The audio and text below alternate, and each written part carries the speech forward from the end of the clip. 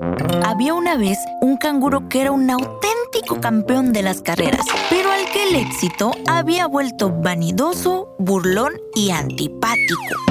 La principal víctima de sus burlas era un pequeño pingüino, al que su andar lento y torpón impedía siquiera acabar las carreras.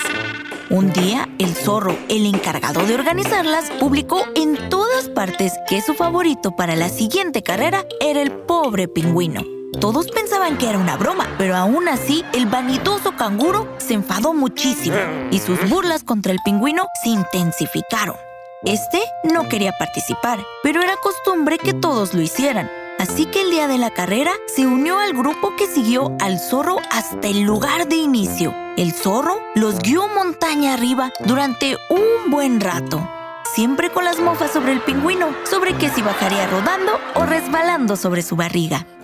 Pero cuando llegaron a la cima, todos callaron. La cima de la montaña era un cráter que había rellenado un gran lago. Entonces el zorro dio la señal de salida, diciendo: la carrera es cruzar hasta el otro lado.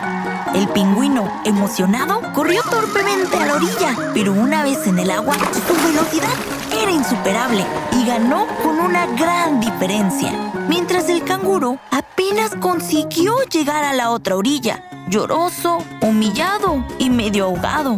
Y aunque parecía que el pingüino le esperaba para devolverle las burlas, este había aprendido de su sufrimiento y en lugar de devolverlas, se ofreció a enseñarle a nadar.